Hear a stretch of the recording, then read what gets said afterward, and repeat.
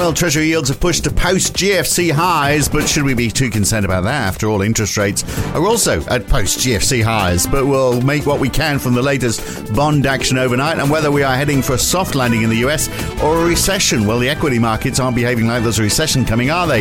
And China, can we forget the idea of a stimulus or even much easing from the PBOC? It's Tuesday, the 22nd of August, 2023. It's the morning call from NAB. Good morning. Well, yields pushing higher again today. 10-year treasuries are up 8 basis points to 4.33%, pushing into the highest level since 2007. German 10-year bunds are also up 8 basis points to 2.7%. Not quite at those multi-year highs, but not far off. UK 10-year yields are up at 4.73%, again, just off the high. And Australian 10-year yields rose 3 basis points yesterday to 4.26%, a couple of basis points higher on futures overnight. And US equities are on the rise, with the S&P up 0.8%, and the Nasdaq up 1.6%, the Dow in the red, but only just. So tech stocks driving the gains as we wait for the Nvidia result this week. Meanwhile, we've just seen the Euro Stoxx 50 close up 0.3%, the FTSE 100 just in the red, and a small fall in the US dollar after a fairly choppy session. The Aussie is stuck at a little over 64 US cents, climbing 0.2% overnight. Another 0.6% fall in the Japanese yen, though. Since mid-January, the US dollar has risen over 14% against the yen, and oil is down quite a bit. 0.5% drop in WTI and a 0.4% fall in Brent. A big spike in gas, though, thanks to the LNG strike in Australia today. NYMEX Natural is up 2.4%. Dutch natural gas futures for September, their contracts are up 9.8%. But let's start with those highs for US Treasury yields. NAB Sky Masters joins me. So the market obviously now believing the Fed is serious, but perhaps also expecting more from the Fed. Where are we now? What's the take on this latest rise in yields? Obviously, it's been rising for a while, but look at where we are today. Good morning, Phil. Look, yields are higher than they were, but I wouldn't say they're extremely high relative to where you've got the funds rate. So, we've talked about this many a time before on the podcast, but if you've got a Fed funds rate at north of 5%, a US 10-year yield at just in the low fours, doesn't look like it's stretched yet. So there's 10-year treasury yields hit 4.34 overnight. The shift in or the rise in yields continues to be real yield led. So there's a lot of news reports overnight around the US 10-year real yield briefly breaking above 2%. So we're hitting levels that we haven't seen in an extremely long time. But, the driver of that is what central banks have been doing and where cash rates are landing. Right. But I mean, there's very divided attitudes, isn't there, about where we do go from here? Because on one side, we've got some commentators and analysts in the US talking about a recession. On the other side, we've got people saying, no, we're still going with a soft landing. Yeah. So there is uncertainty, but I think we are, for the near term, people are shifting more towards the US economy is far more resilient than we thought. Previously we were looking at sticky inflation, and that was driving high yields. Inflation looks like it's coming off. We had the German PPI numbers overnight that we can talk about. But inflation is heading lower, still well above target, where central banks want inflation to be.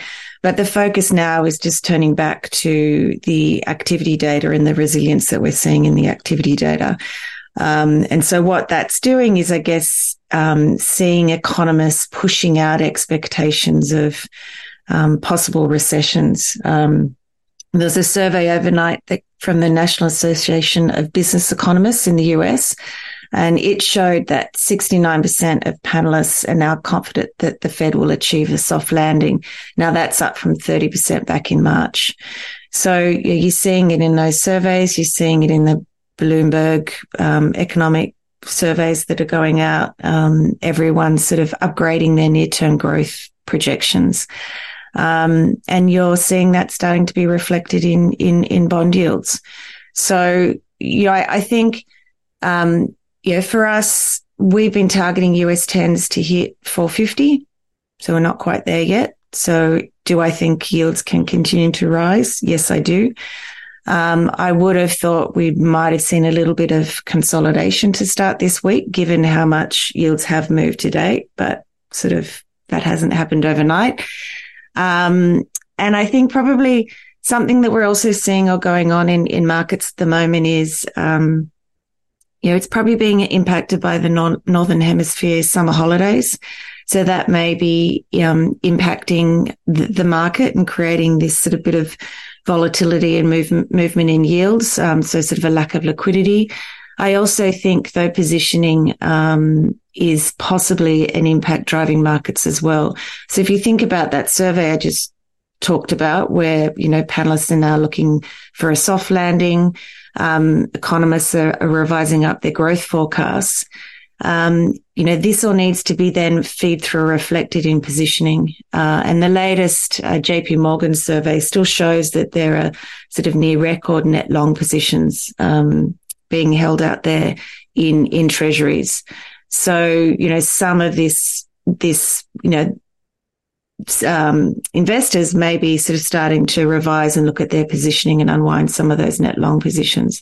And that's sort of in an environment where you've got Northern Hemisphere holidays, that's sort of creating a bit more movement in bond markets than we may have thought or expected. And there's obviously not a great concern about, a hard landing. If we look at equity markets, we've seen, obviously they've had a bad run, but, signs of life coming back again, particularly in the tech sector today. So, that's got to be a sign that, there's optimism that the landing is going to be soft. Yeah. Look, we've got, 10-year treasuries north of 4%, but the Nasdaq's up about nearly 1.5% overnight. So recall, last year when, 10-year treasuries were just about trying to hit 3% or break above 3%. And, you were seeing equity markets wobble. And, there was that view, treasury yields are heading higher. So that has an implication for equity markets. At the moment, we're not seeing that repeat when 10-year treasury yields are breaking above 4%, are we? No, well, I think the greater hope is that Nvidia is going to give us a sterling result, isn't it? But so you mentioned PPIs because we had a sort of a mix, didn't we? So if we want to look at the softer growth, New Zealand gave us credit card spending just 3% up 3.6% up year on year in July, down from 5.1% a month earlier. So that's sort of like a softer outlook. Canada saw their house prices falling for new homes. The price index month on month down 0.1%. So that's another sign of a slowdown, but we expect that. And then, maybe softer inflation. So German PPI down 6% year on year for July, minus 1.1% month on month. And now a chunk of that comes from a fall in energy prices. But so maybe we shouldn't get too excited, but a sign of deflation. Let's take it. Yeah. That was a big miss. So the market was looking for, I think, a fall of around 0.2 on the month, or down 5% on the year. So quite a big miss there, but it's had limited impact on bond markets. So, 2-year and 10-year bond yields both closed up around 8 basis points overnight. So for now, that easing in producer prices hasn't flown through into bond markets. Right, tell you what also hasn't responded. The Aussie dollar hasn't responded too much to the latest news from China, where for those, sort of hoping for a bazooka style input from the government to try and solve all their problems, it looks like it's just not going to happen. Or from the PBOC. So the PBOC has left the 5-year loan prime rate unchanged yesterday. The 1-year rate came down only 10 basis points. So they are not going for any sort of ultra easing policy, presumably because they don't think it's going to work. But that leaves the question, what will make it work? We're not seeing big moves in the yuan or the Aussie dollar for that matter. Because the issue is, the debt is in local governments through local government financing vehicles, which, could be as much as $8 trillion. How do they get that debt down? That is the issue. I think that, people were expecting that maybe there'll be a bailout from the government, but they don't seem to want to create the money to do that. So this story has got a very long cycle, hasn't it? Which must create some doubt about how quickly the Aussie dollar can recover. I guess, we can take solace from the fact that the Aussie dollar at least hasn't plunged any further on this news. So maybe it's reached the bottom. Now, the implications for the Aussie dollar, you can ask Ray or Rodrigo this week if one of them are on the podcast. But in general, this is not playing out the way investors had wanted or expected. So, for now, it looks more like the stimulus has to come from fiscal policy. But, overall, I think, it appears that policy decisions by Chinese authorities maybe or are going to be different this time around to what we've been used to. And I think that's a bit of a challenge for market participants at the moment in terms of understanding what that looks like and the overall implications. So for now, it has had a dampening impact on the Aussie dollar.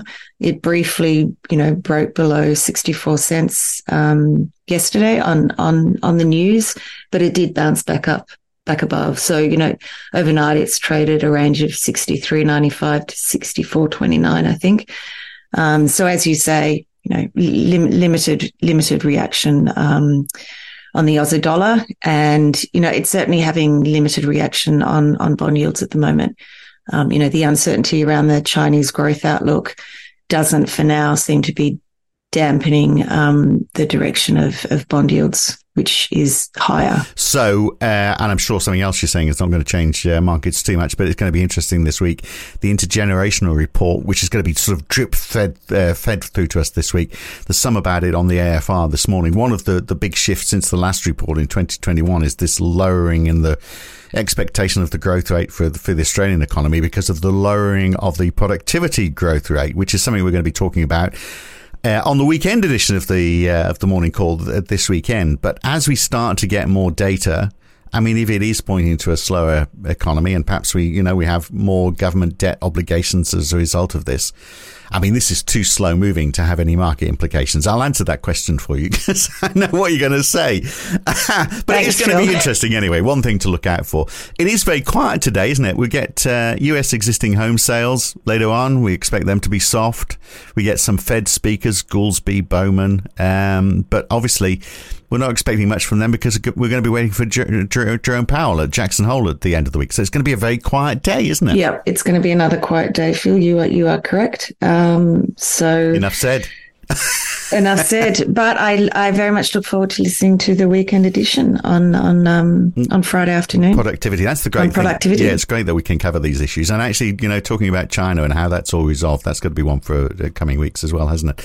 Good to talk, Sky. Definitely. We'll catch you again soon. Thanks. Thanks, Phil. And that's it for this Tuesday morning. By the way, it is Rodrigo joining me tomorrow morning, so I can ask him. She sort of passed that question on about whether the Aussie dollar has bottomed out now in terms of its reaction to slow growth coming out of China. So listen out for that. That's tomorrow on the morning call. I'm Phil Dobby for now. See you then. Thanks for listening.